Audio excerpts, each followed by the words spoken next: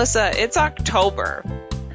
Yes, Kyle, it is October, but this is the super-sized September edition of the Let's Talk Club Management podcast. It's our September review episode. It is. September is the busiest. I feel like the second busiest month of the year after the month in which we have conference. So Indeed. February and March. And to Melissa's point, September was indeed very busy.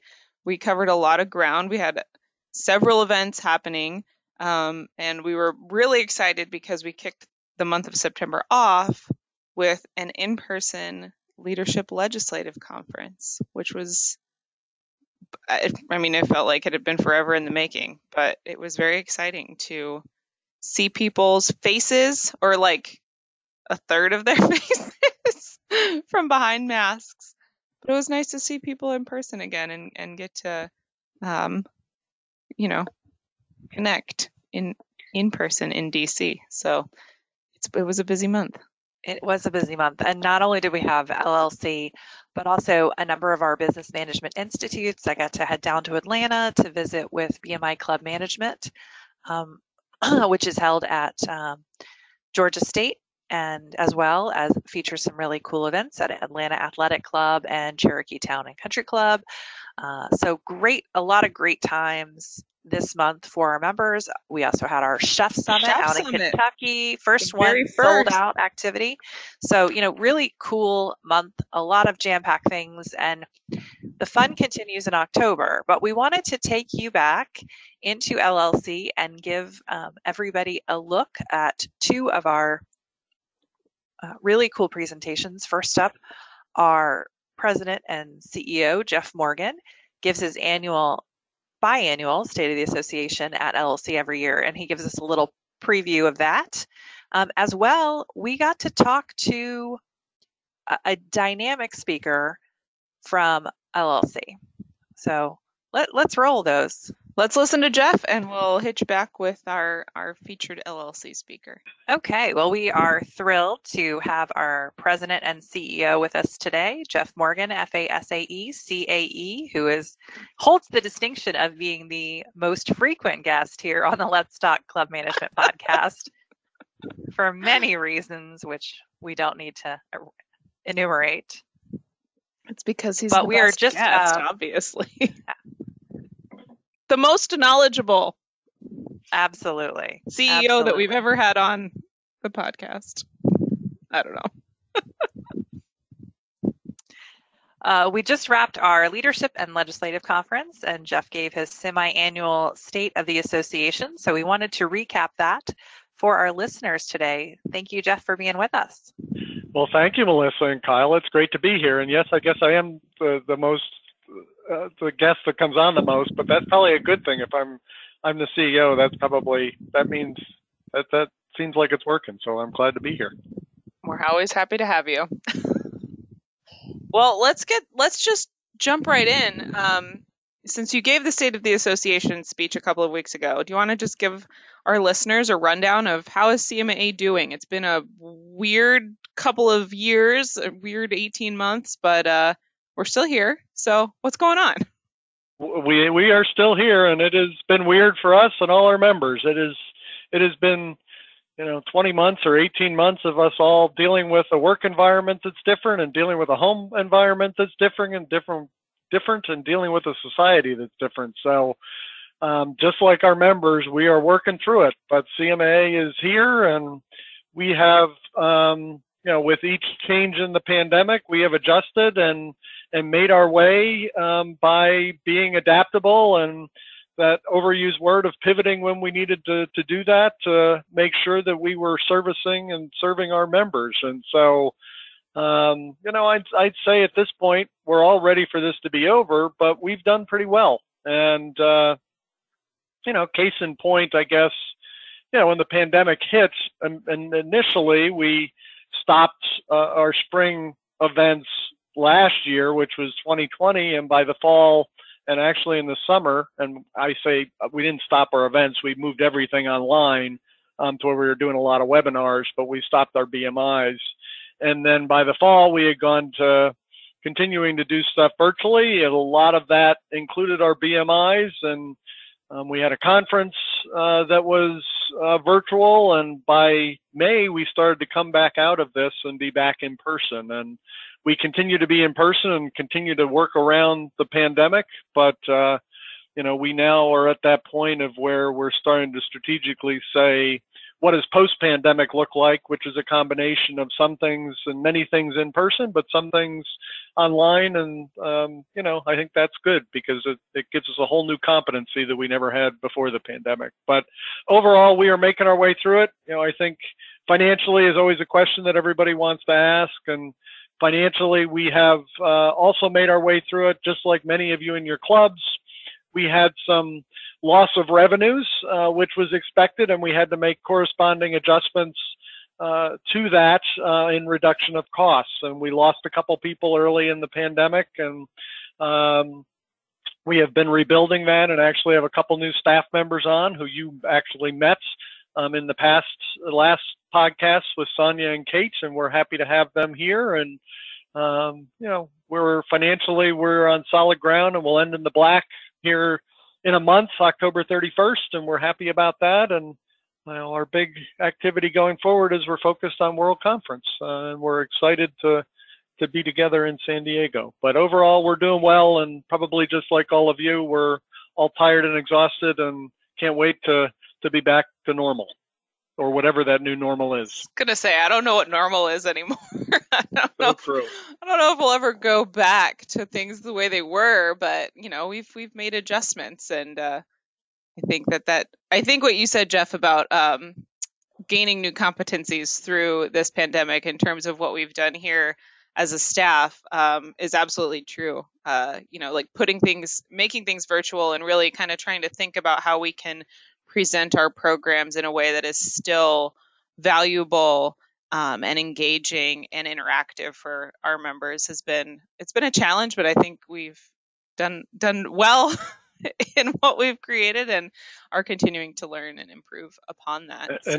And Kyle, and I don't say it enough, and I probably should say it more because we're here for our members, but I'm extremely proud of all of our team because our team really came through, and we all had to do it virtually, but we adapted very quickly. And so I'm so proud to work with the people that I work with, including the two of you, because this was definitely something that we all had to live through together and work to make it success. And I think that team spirit and that culture that we had before the pandemic has helped us carry it through. And so I am eternally grateful to our CMA team for making everything happen.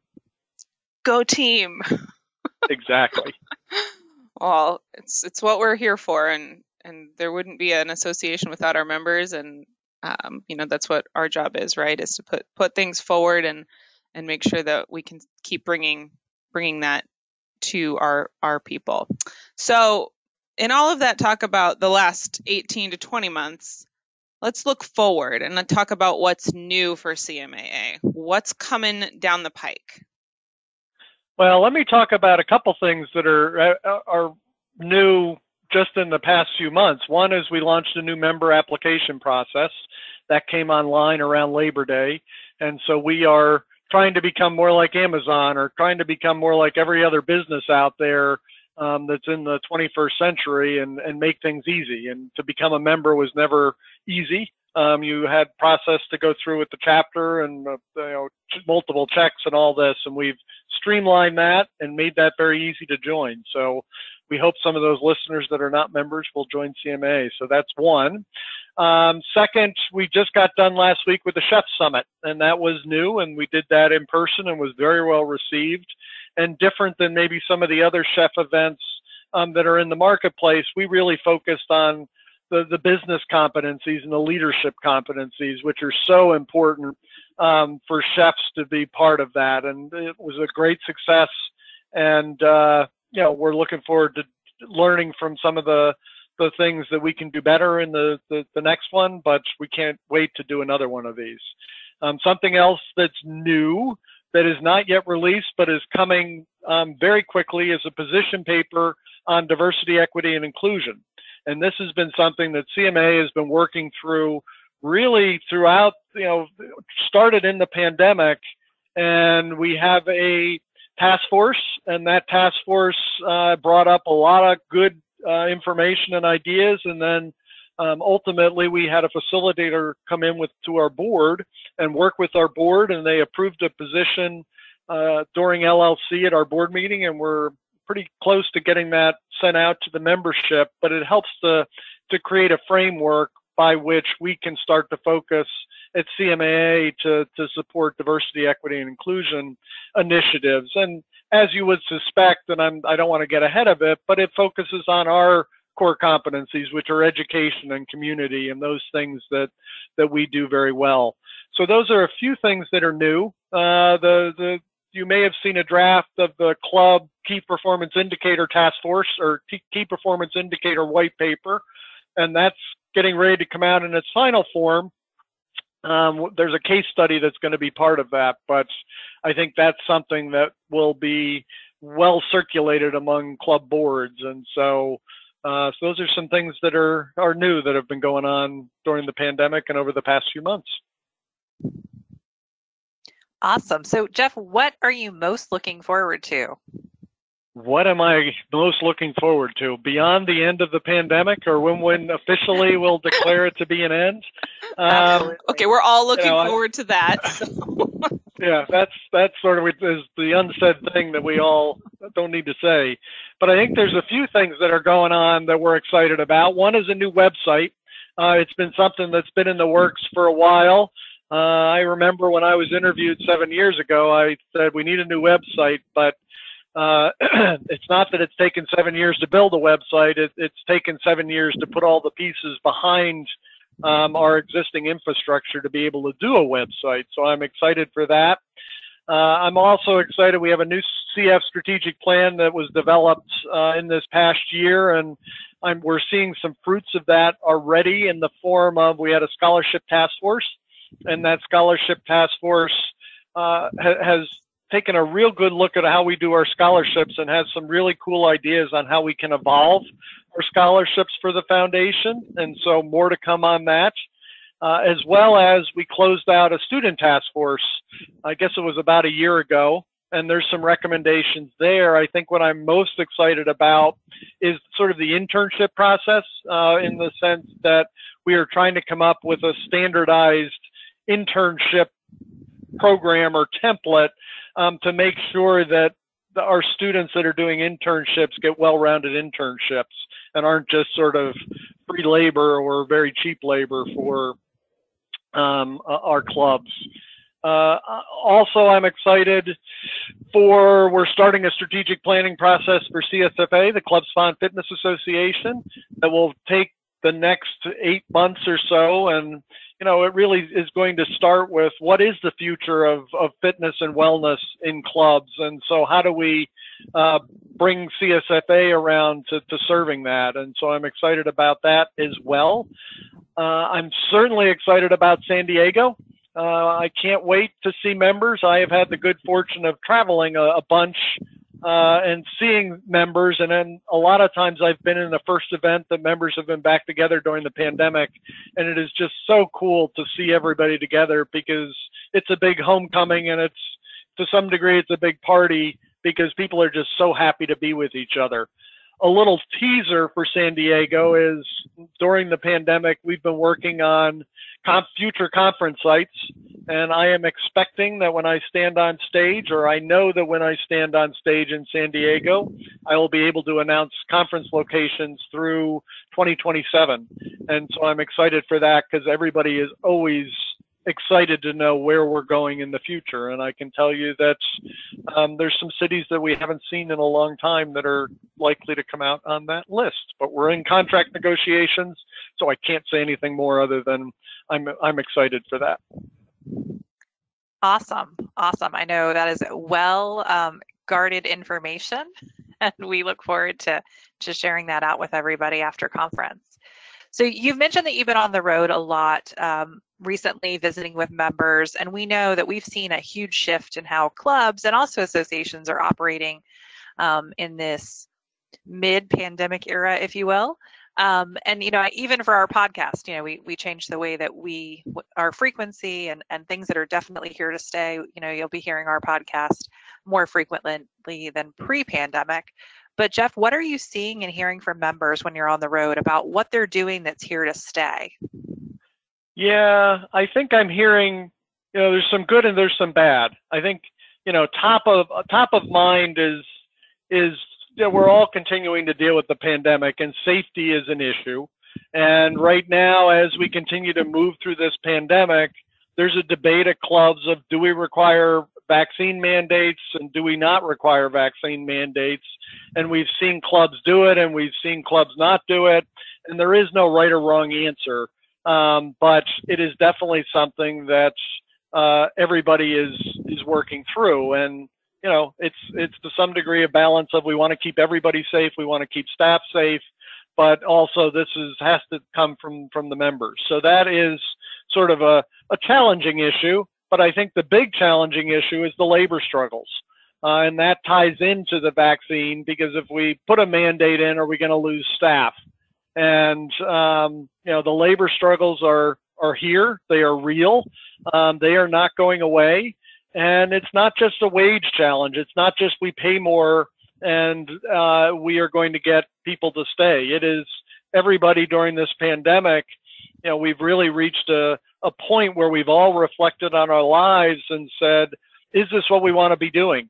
Or do we want to be doing something different? And how do we recalibrate ourselves coming out of COVID? And from the information that I've read, sort of the sweet spot of those people mostly recalibrating are in the 25 to 30-year-old range. Those people that are maybe in their first or second job and beyond, a little bit beyond that, and they have some financial footing under them and saying, okay, now I can really assess my life. And then the other big group is 40, 45 plus, or those people that, we might say would have a midlife crisis, and the pandemic is forcing everybody to have that midlife crisis. Not the folks that are retiring, but those people that, are looking at their career and saying, okay, I can see the end of this. Is this how I want to be remembered? And so, those people cut right across our clubs, and it's a challenge. And so we as clubs are working on, how do we create better work-life balance? How do we look at retention programs to keep staff, and recruitment programs? And I know you've done podcasts on this, and we've done webinars on this, and this is the topic of the day, but it is not going away. Some other things that maybe aren't so negative, let's look at some of the positives. One is outdoors. If your club has outdoor space, boy, outdoors are going gangbusters, and I don't think any of us see that going away or that retreating. And it goes to not just golf and tennis and swimming and all that. It goes to our city clubs. During LLC, we were at the Metropolitan Club, and they had just opened their rooftop deck. And, it is beyond, the number of members that are going there is beyond what they ever expected. And it is certainly a cool space. And while they didn't develop this during the pandemic, they had this in the works prior. It just shows how we have to make use of the outdoors.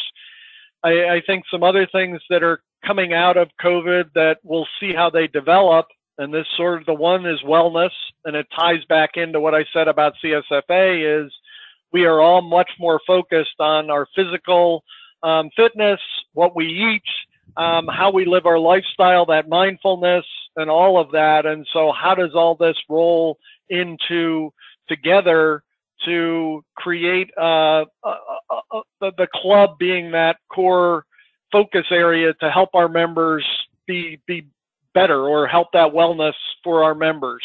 And so I think this is a huge, huge opportunity for us, because all the components of wellness fit into the club.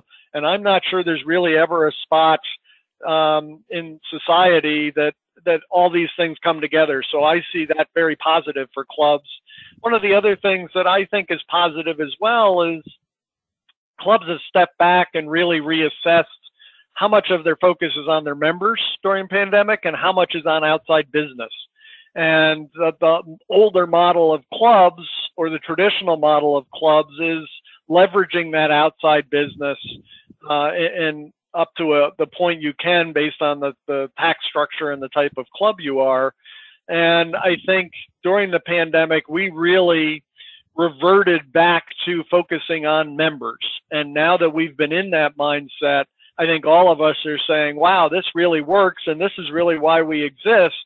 And so how much of that outside business do we want to pull in? And so there's a recalibration going on, and that is very deliberate and very strategic, and gives us the ability as clubs to bring in the business that makes sense and really helps the membership, whether it be a connection to the members or support the club or whatever.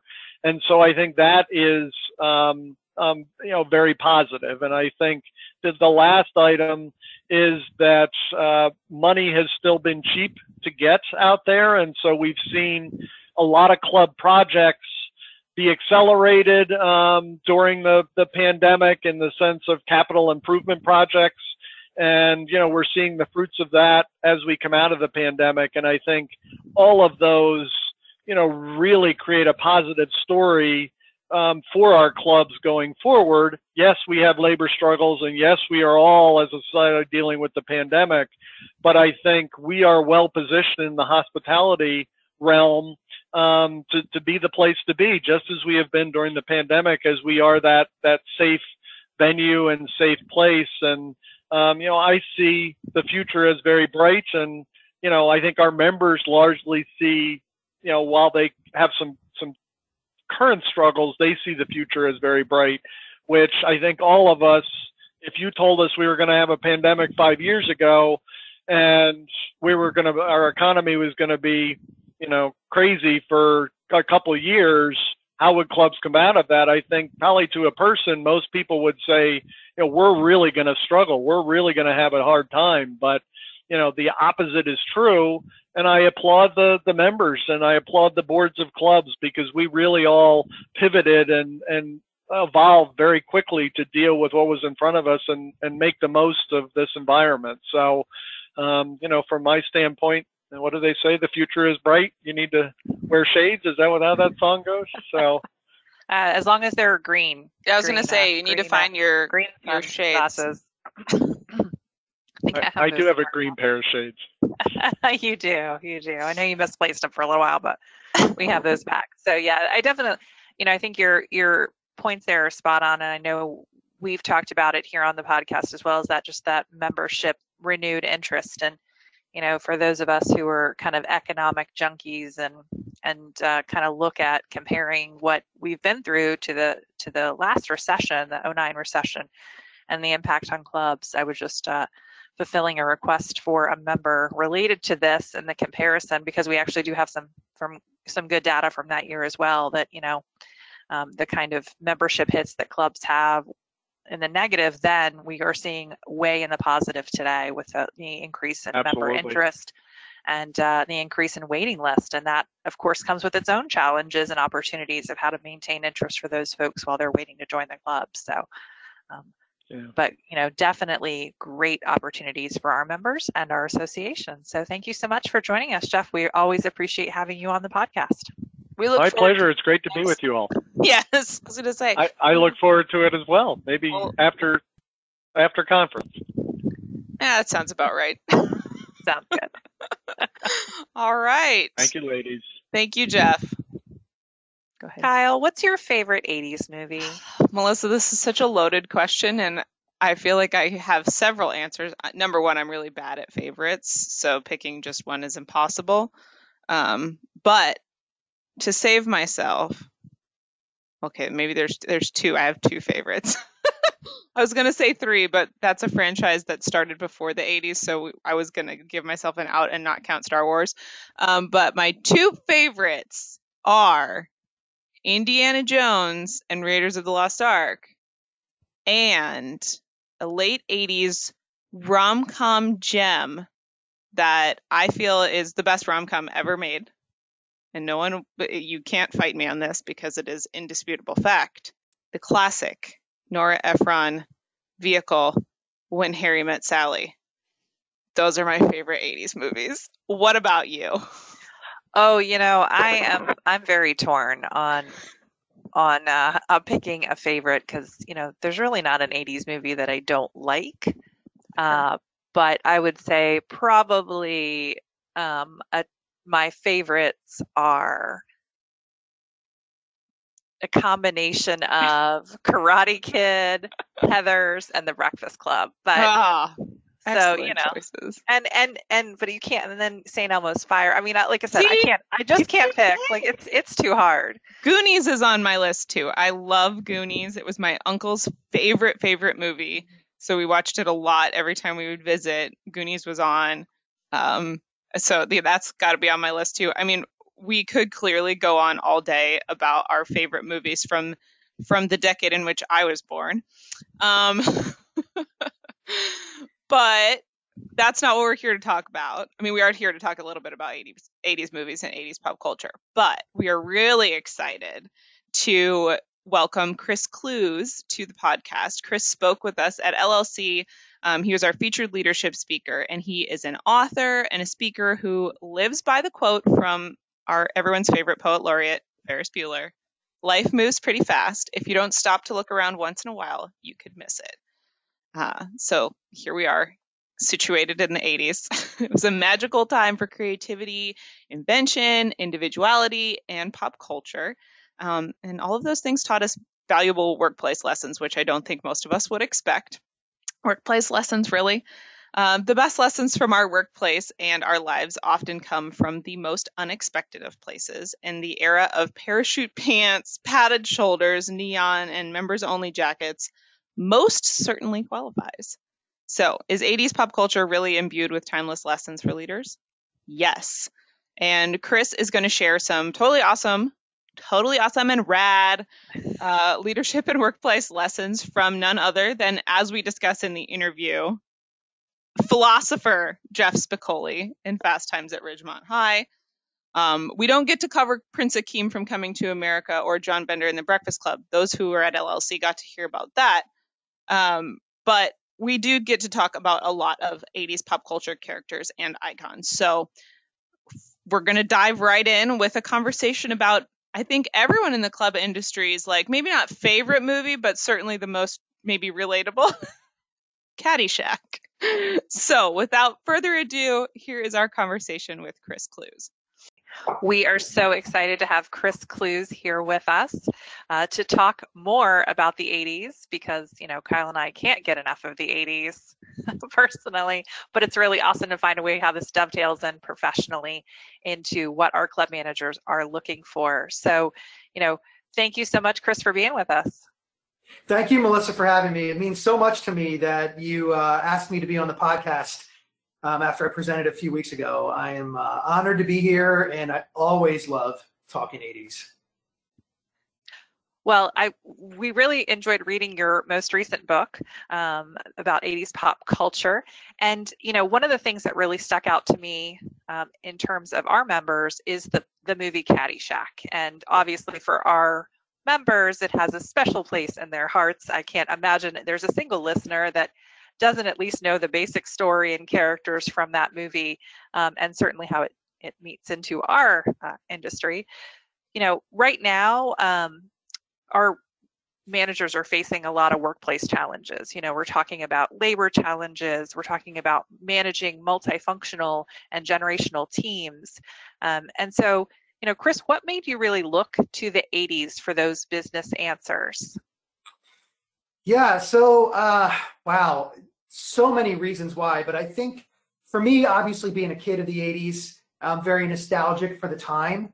And I really felt like there was a lot of great content that was created and developed in the 80s. And I think there's a number of reasons for that. And I wanted to go back to that content because I thought maybe there's something else in here.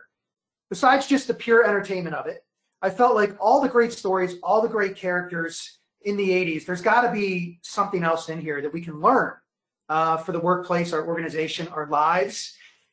I believe that the 80s, and I may be a little biased, but two things I believe about the 80s. One is that I always explain that creativity in the 80s is kind of like somebody took a glitter bomb and threw it against the wall, and all these awesome colors came out.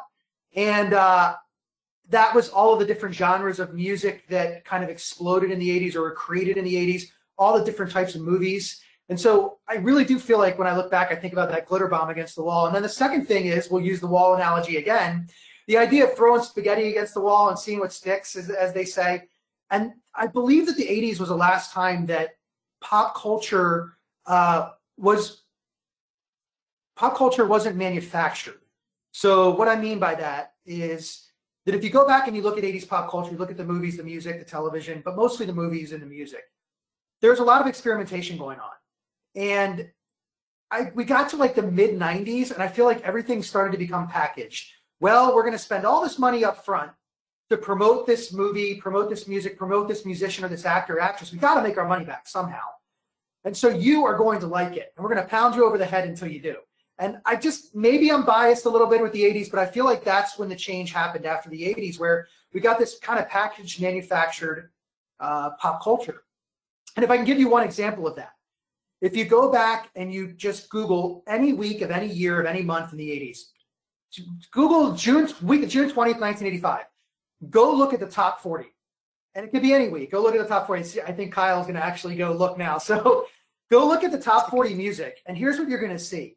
And I hope I don't sound like an old fuddy-duddy about the music all sounding the same today, because I know that's not the case. But if I look at the top 40 today, there's really like one or two basic genres. And every so often we'll have like a breakthrough song that comes through that's very different.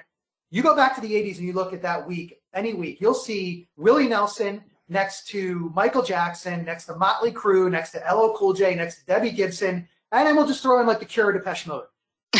There was something for everybody. And I think that comes from the idea of not manufacturing and packaging everything beforehand, but actually throwing it out there and seeing what the people want. And that's what draws me to 80s pop culture so much. I can confirm what you just said. Good. I mean, yeah. I think I just looked at that random date, and I believe that we have Bryan Adams, Phil Collins, Prince, Katrina and the Waves, and then like, let's see who else is here. Kool and the Gang. There's a little bit of everything mixed in there. Yeah, and all different types of songs too. So you're probably seeing a ballad next to a dance song, next to, maybe there probably is a country song or some sort of country. It wasn't too much country back then, but maybe Kenny Rogers or Willie Nelson.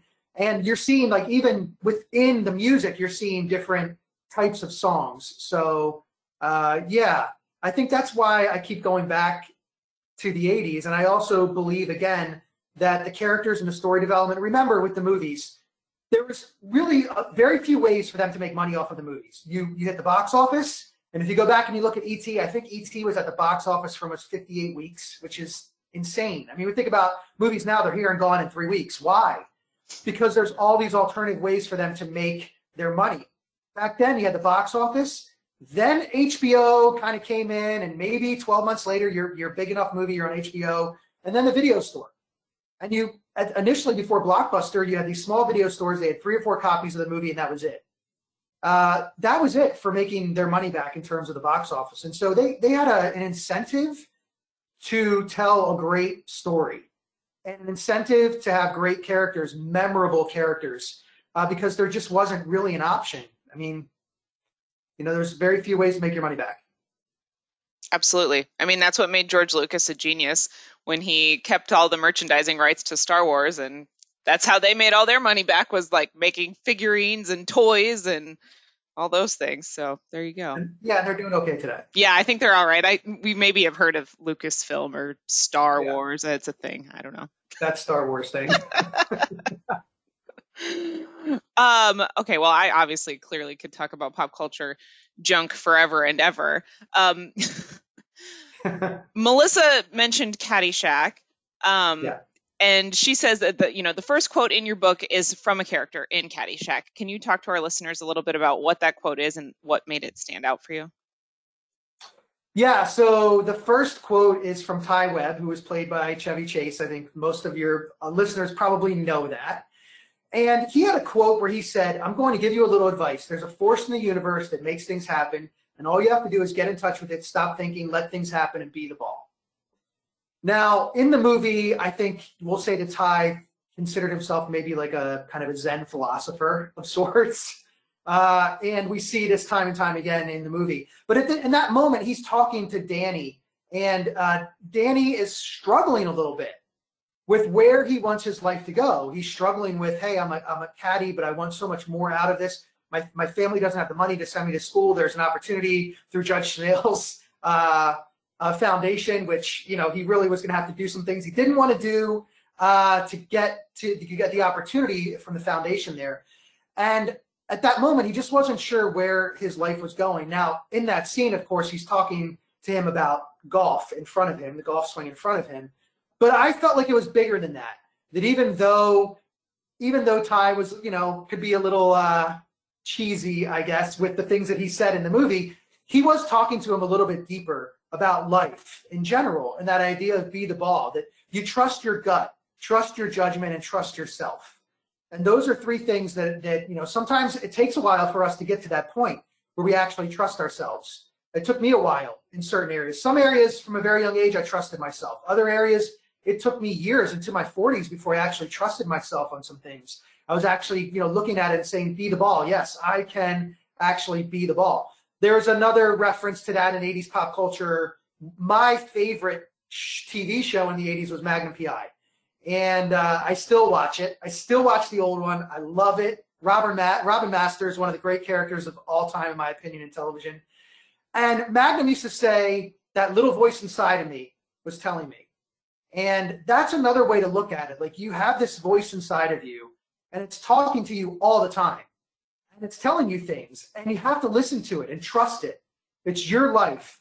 You know best what's best for you, what decisions you should make.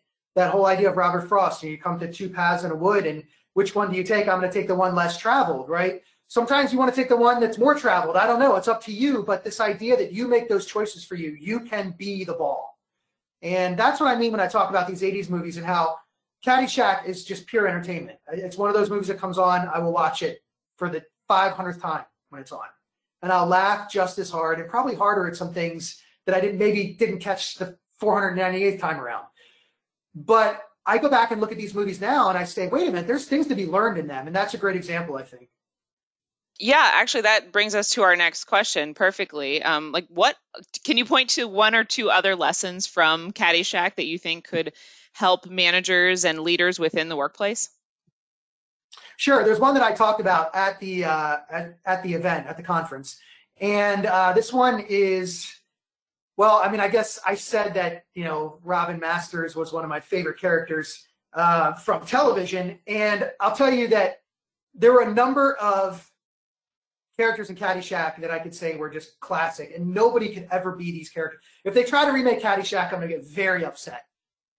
Just like I get upset when they remake Patrick Swayze movies. I get so upset when they remake them. I'm like, just re-release them with Patrick Swayze in them. Why? Why are we doing this?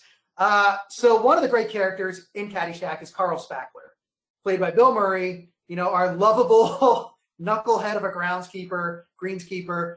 And what's really interesting with him is that he has that great scene that I think everybody knows where he is talking about becoming a Masters champion, and he's lopping off the flower heads in front of the club entrance, and he's pretending that he is going to be the Masters champion. And he says, Cinderella story, out of nowhere, former groundskeeper, now about to become the Masters champion. That scene is hilarious, but when you really think about that, and you think about Carl Spackler, and you think about the Masters champion, the idea that solutions can come from anyone in an organization, to expand that circle of trust. Now, the Circle of Trust is not an 80s movie. Great movie nonetheless. Meet the Parents. Incredible movie. Maybe feels like it could have been an 80s movie. Story for another day. Topic for another day. But the Circle of Trust, really important. Expanding that circle of trust, that solutions can come from anyone. Talk a little bit about this with the Lost Boys. How in the Lost Boys, the two Frog brothers didn't look like they could solve a problem, but they were the problem solvers. And that problem solvers don't come in a one-size-fits-all package. And too often, when we don't expand that circle of trust, when we don't realize that solutions can come from anyone, that anybody can be our Masters champion, we go to that same well, so to speak, the person with the right title, the person who has the most experience, the person who we maybe trust the most for whatever reason. And when we do that, sometimes we wonder why it takes so long to solve a challenge in our organization. why we're struggling with a problem inside of our organization, open it up to everybody. You'd be surprised how many Masters champions you actually have in your organization.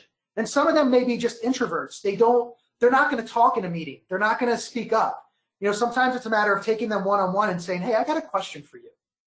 Here's what we're struggling with. Yeah. Can you go back and think about that and see if you have some ideas, some fresh ideas for us? Because we're just struggling with it. Give somebody that opportunity. It's about, like the head coaches talk about, head coaches, how you have, on a football team, you have 53 guys, and you've got to coach these guys very differently based on their personalities and their backgrounds. And it's the same thing with the club employees. And, treat it a little differently. Have one-on-ones if somebody's not, if they're a little bit of an introvert, but expand that circle of trust. Solutions can come from. I love that. I think that's a stellar nugget that we have to do, certainly in these chaotic times where solutions really can come from any member of your staff. I know one of the other stories that really resonated with our members at our Leadership and Legislative Conference was about Prince. Can you share that story with our listeners? Oh, yeah. I love Prince. So Prince is my favorite. I would say he's my favorite musician of all time. He then became one of my favorite human beings of all time when I heard this story. And so in 1987, Prince was the king of music. He was doing everything.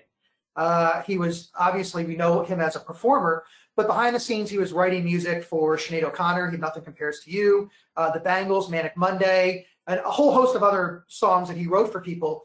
And of course, Purple Rain, he did the entire, composed the movie, everything.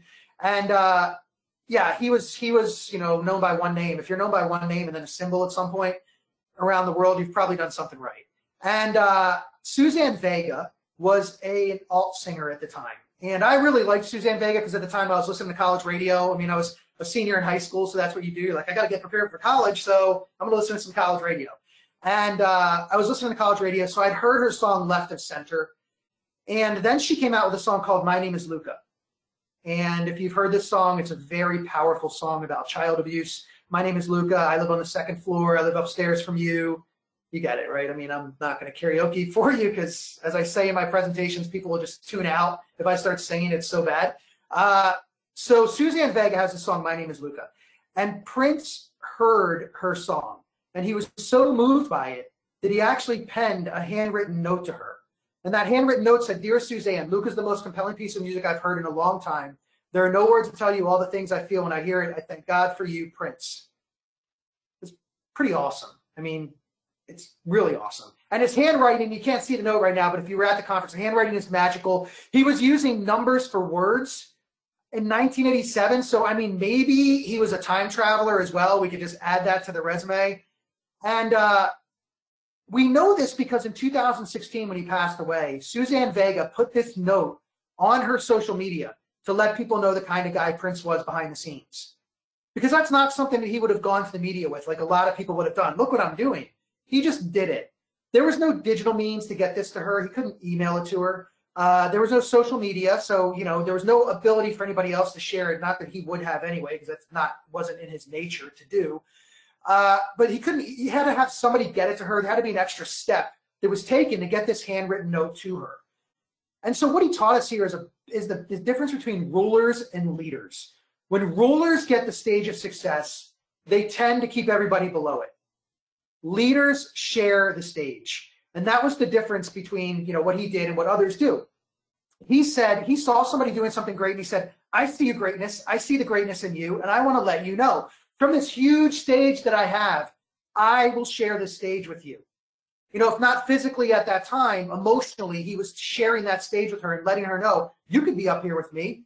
You're that good. I see greatness in you. Rulers keep everybody below the stage. They don't want to share it a lot of times because they haven't earned that stage like Prince did. So they don't want to be challenged. They don't want to be questioned. They surely don't want to share that space in fear that that space may be taken over by somebody who actually knows what they're doing or that is better than them.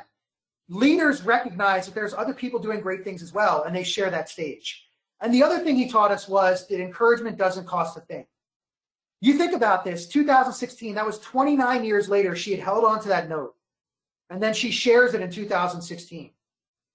Because she wanted people to know the guy Prince was behind the scenes, of course, but you don't think that that had any kind of self-confidence provided any kind of self-confidence there, do you? I mean, getting a handwritten note from your mentor, or somebody, I should say maybe he wasn't her mentor, but somebody that you might have looked up to in your industry and said, wow, look what they're doing. Of course it did. You know, we all get that. If my mentor tomorrow or somebody I looked up to, I got a handwritten note from them saying, hey, I see you're doing great things. Yeah, that would give me a boost of encouragement. And it doesn't cost a thing. We can't always give raises, bonuses, and promotions, but we can give encouragement every single day. And we don't need to be a leader to do that. You can do that to anybody, your family, your friends, anyone. You can provide encouragement today. Doesn't cost a thing. I love that, and I totally believe in the value of just that time to take recognition and even a handwritten note. Certainly in today's day and age, versus an email or a tweet or Absolutely. Okay. So great piece. So what's a movie or a character from a movie that surprised you in terms of the lessons it could teach us? Jess Piccoli, hands down. I think Jess Piccoli shocks everybody when you think about, what he could actually teach us for the workplace and for life. And I touched on one of these in the presentation where I talk about the relationship that he had with Mr. Hand, the American history teacher, and how he had trouble getting to class on time. Mr. Hand hated tardiness, but Piccoli was always late. And he finally asked him, why are you always late to my class? And he says, I don't know. And Mr. Hand says, I like that. I don't know. I'm going to put that on the chalkboard for all my classes to see, giving you full credit, of course. Piccoli is super happy about getting credit for something in school. But the idea of I don't know, we always were told that it's a sign of weakness and vulnerability to say I don't know, especially in our jobs, our careers, our workplace. Like, what do you mean you don't know? You should know every answer to every question. How do you not know? And so people tended to make things up. And, that's not good when you're, number one, when you're talking to a client, a guest, or, a guest in a club. You certainly don't want to make something up. A member of a club, you don't want to make something up when you're talking to a member. Other industries like pharmaceuticals and financial services, no. You do not make stuff up. That gets everybody in a lot of trouble. And that's a really bad thing. But going back to just the idea of I don't know, it's okay to say I don't know. It's actually honest and transparent, and we need a lot more of that in our world today. We need a lot more honesty and a lot more transparency, and saying I don't know is a sign of strength and confidence and character. You're admitting that you don't know, and that's okay, and it's actually a good thing. We have these phones in our hand, these Google machine in our hand now, that if somebody can find out really quickly, Kyle did it earlier, she went in and looked at the top 40 from June 20th or whatever, 85, and sure enough, what I said was reality. But we can fact check people right in our hands now. And that can lend to credibility issues if you're not telling the truth, or if you're trying to manufacture something. Just say you don't know. You want to caveat it with the idea of let me get back to you. I'll get the answer, that kind of thing. You don't want to just say I don't know and just walk away. You certainly want to let people know you're going to get the answer for them. As I say, there's Seinfeld, which was not an 80s show, well, one season, but there's a great scene where George has met a girl and he says, I think I'm going to say I love you. And Jerry says, really? And he says, yeah, I think I'm going to say it. He said, well, okay, because are you sure about the return I love you? Because that's a pretty big matzo ball hanging out there. And I think when you say I don't know without caveating it, that's a pretty big matzo ball hanging out there. You definitely want to make sure somebody knows you're going to go get the answer, but do not be afraid to say I don't know. Nobody knows everything. I totally agree. I think admitting you don't know something in a situation where there's pressure for you to give an answer shows a degree of not just vulnerability, but also humility in a way to say I don't know the answer to that. I'm not perfect, but as you said, I will go figure it out for you. And I think Melissa always likes to say, I want to give people grace. Saying I don't know is giving yourself grace to say, yeah, I don't have the answer to that, but this is an opportunity for me to learn. So I'll figure it out. I love that. I think that's fantastic. Yeah, it's great. I mean, Spicoli was, he taught us one other, if I have a minute, to tell you this one too as well. So, we talk about Spicoli and Mr. Hand again, and he's given him his verbal exam for American history so he can go to prom, and he starts talking to him about Thomas Jefferson and the United States of America and how it came to be. And what Spicoli says when he's asked this question is, well, what Jefferson was saying was, hey, we left this England place because it was bogus. So if we don't get some cool rules ourselves pronto, we'll just be bogus too. Get it? And of course, that's my Spicoli impression. But of course, he's onto something here. And it's the idea of creating a cool workplace. And I don't mean cool in the sense that you have a ping pong table. That's not what I mean. It's deeper than that. It's making sure people feel comfortable where they work, that they feel like there's an open dialogue and an open conversation, that they can go to their leaders with issues that they have, that you have opportunities to advance, that you have good benefit packages, that you take care of the people who take care of your club and take care of your organization and take care of your job, by the way. Because if you're in leadership, all these other people, they're the ones who are going to keep you in your position by the job that they do every single day. That's really, really important. So it's kind of interesting that, I say in the book, separated by 100 plus years and 100 plus points in their IQs, Jeff Spicoli and Thomas Jefferson both recognize that a bogus environment would create a lack of trust, an eroding belief in the system, and ultimately the loss of your best people. And I think it's never been truer than today. And so it's so important to make sure that you have a cool workplace, and that's not ping pong tables. It's much, much more than that. I totally agree. I totally agree. I think the point about having, not a bogus workplace, is we're seeing it now with the great resignation after this pandemic. Well, while we're still in it, whatever. During the pandemic, I think people have really started to evaluate what things they want and need from a place of work and what they're not willing to tolerate anymore. And so you see a lot of people saying, you know what? I'm going to go find something different. I'm going to go find something that suits my needs better. And you see that a lot. So I think that point is very timely for the environment in which we're existing now. Yeah, so Spicoli was onto something for sure. Again, a great philosopher. Listen, I say that Ferris Bueller is the poet laureate. So I don't know, maybe Spicoli's the great philosopher. But it goes back to the idea that some of the best life lessons for your life and your workplace come from the most unexpected of places. And that's an unexpected place, Jeff Spicoli. I don't think anyone probably would have pegged him as being the great mind that he is. Yeah, that's right. All right. So finally, what are the top 5 underrated 80s movies that everyone should see? You said you had some good ones in your list, so I'm excited to hear what they are. Yeah, so I would say that I would start with Vision Quest. Phenomenal movie, great sports movie. Matthew Modine, really just a fun movie. If you're a fan of Jake Ryan from 16 Candles, which I know a lot of people are, he was also in Vision Quest, played his best friend, Matthew Modine's best friend. Loudon Swain is Matthew Modine's name. And I never had kids, but I always thought if I did have a son, I would have named him Loudon for sure. Like Loudon Swain's such a cool name. Great movie, great soundtrack. Back when movies had great soundtracks, because every popular band and musician wanted to be on a movie soundtrack. And so you got great soundtracks in the 80s, and this one is one of them. Highly recommend that. By the way, Jake Ryan is now, he's a woodmaker. He does woodwork. He's like famous for doing this really great custom woodwork. That's what he does. Yeah, it's pretty cool. So the next one I love would be Lucas. Lucas was, listen, it was way ahead of its time. There's some great movies, by the way, in the 80s that really focused on bullying, way ahead of their time. I mean, Revenge of the Nerds is one that everybody kind of knows, right? The nerds win in the end. It's awesome. But Lucas is a really, really great look at a kid who gets bullied in high school. And it has, it's a feel-good movie. I mean, it's a really, really great movie. But a good cast as well. Really great 80s cast. Really just great themes in that movie. The next one I would tell you would be 3 O'Clock High. Another one, but a little darker comedy. Another one about bullying. Again, this kind of theme resonates in the 80s.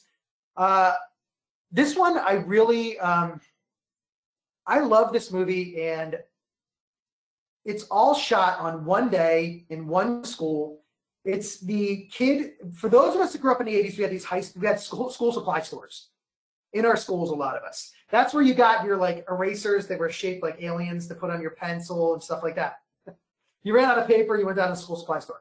So the kid who runs the school supply store also is as a journalist for the school newspaper. And his name's Jerry Mitchell. And so Jerry, there is a kid who is coming into the school. And this kid has been kicked out of a ton of other schools.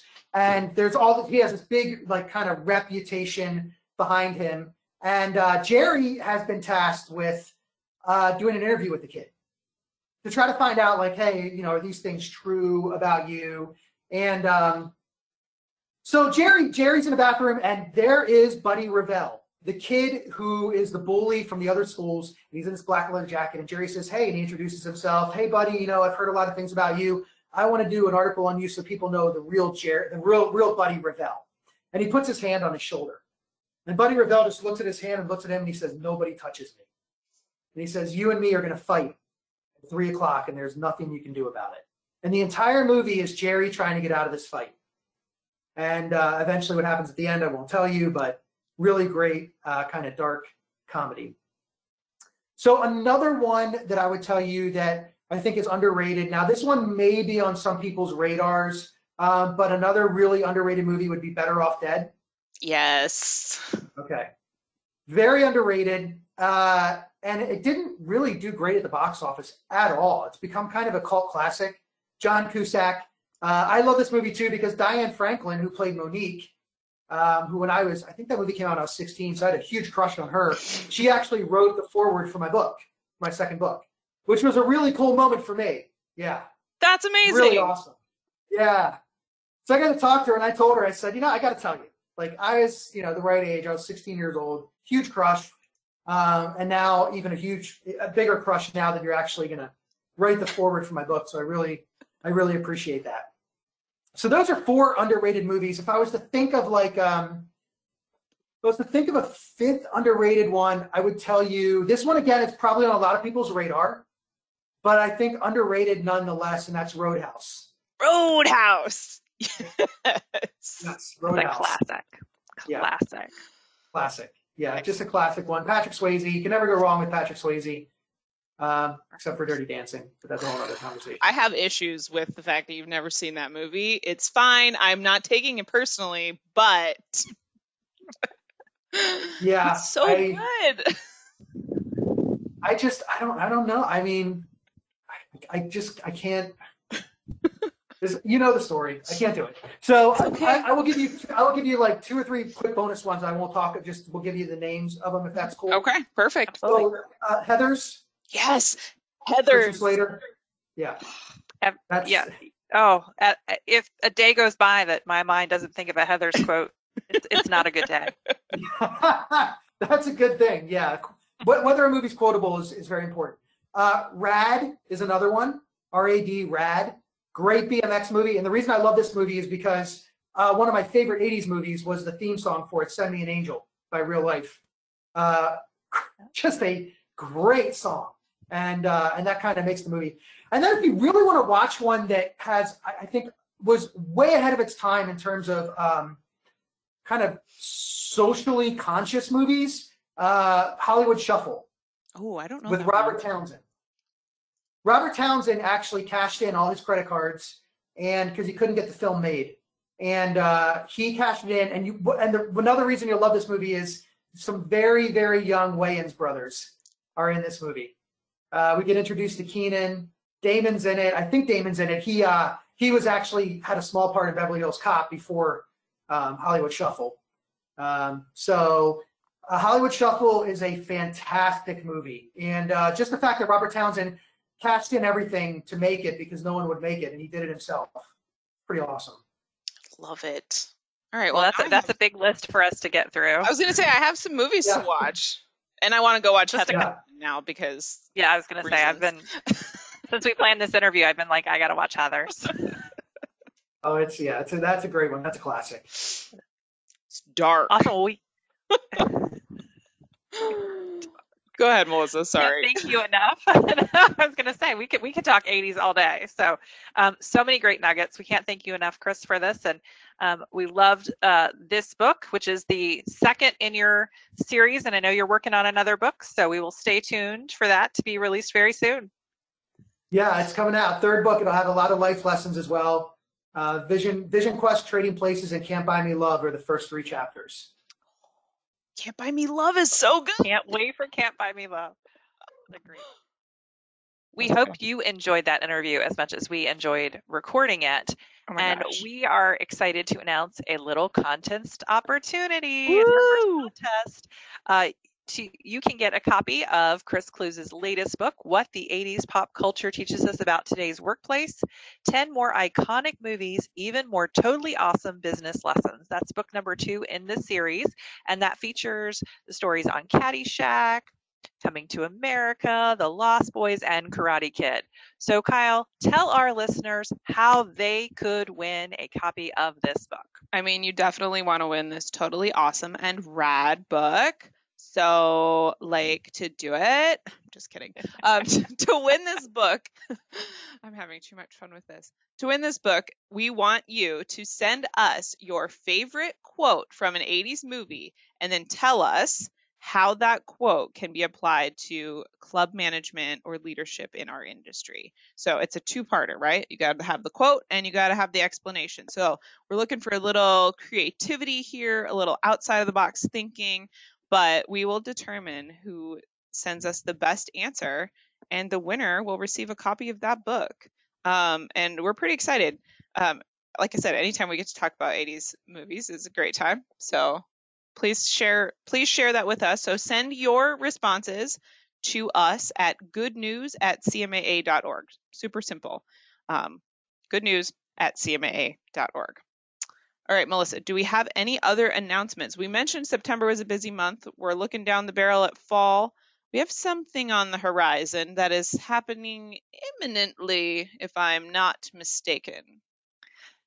Yes, it won't be long before we open registration for the World Conference and Club Business Expo. We are going to be in sunny San Diego, February 19th through the 23rd at the San Diego Convention Center and the adjacent beautiful Marriott Marquis San Diego Marina.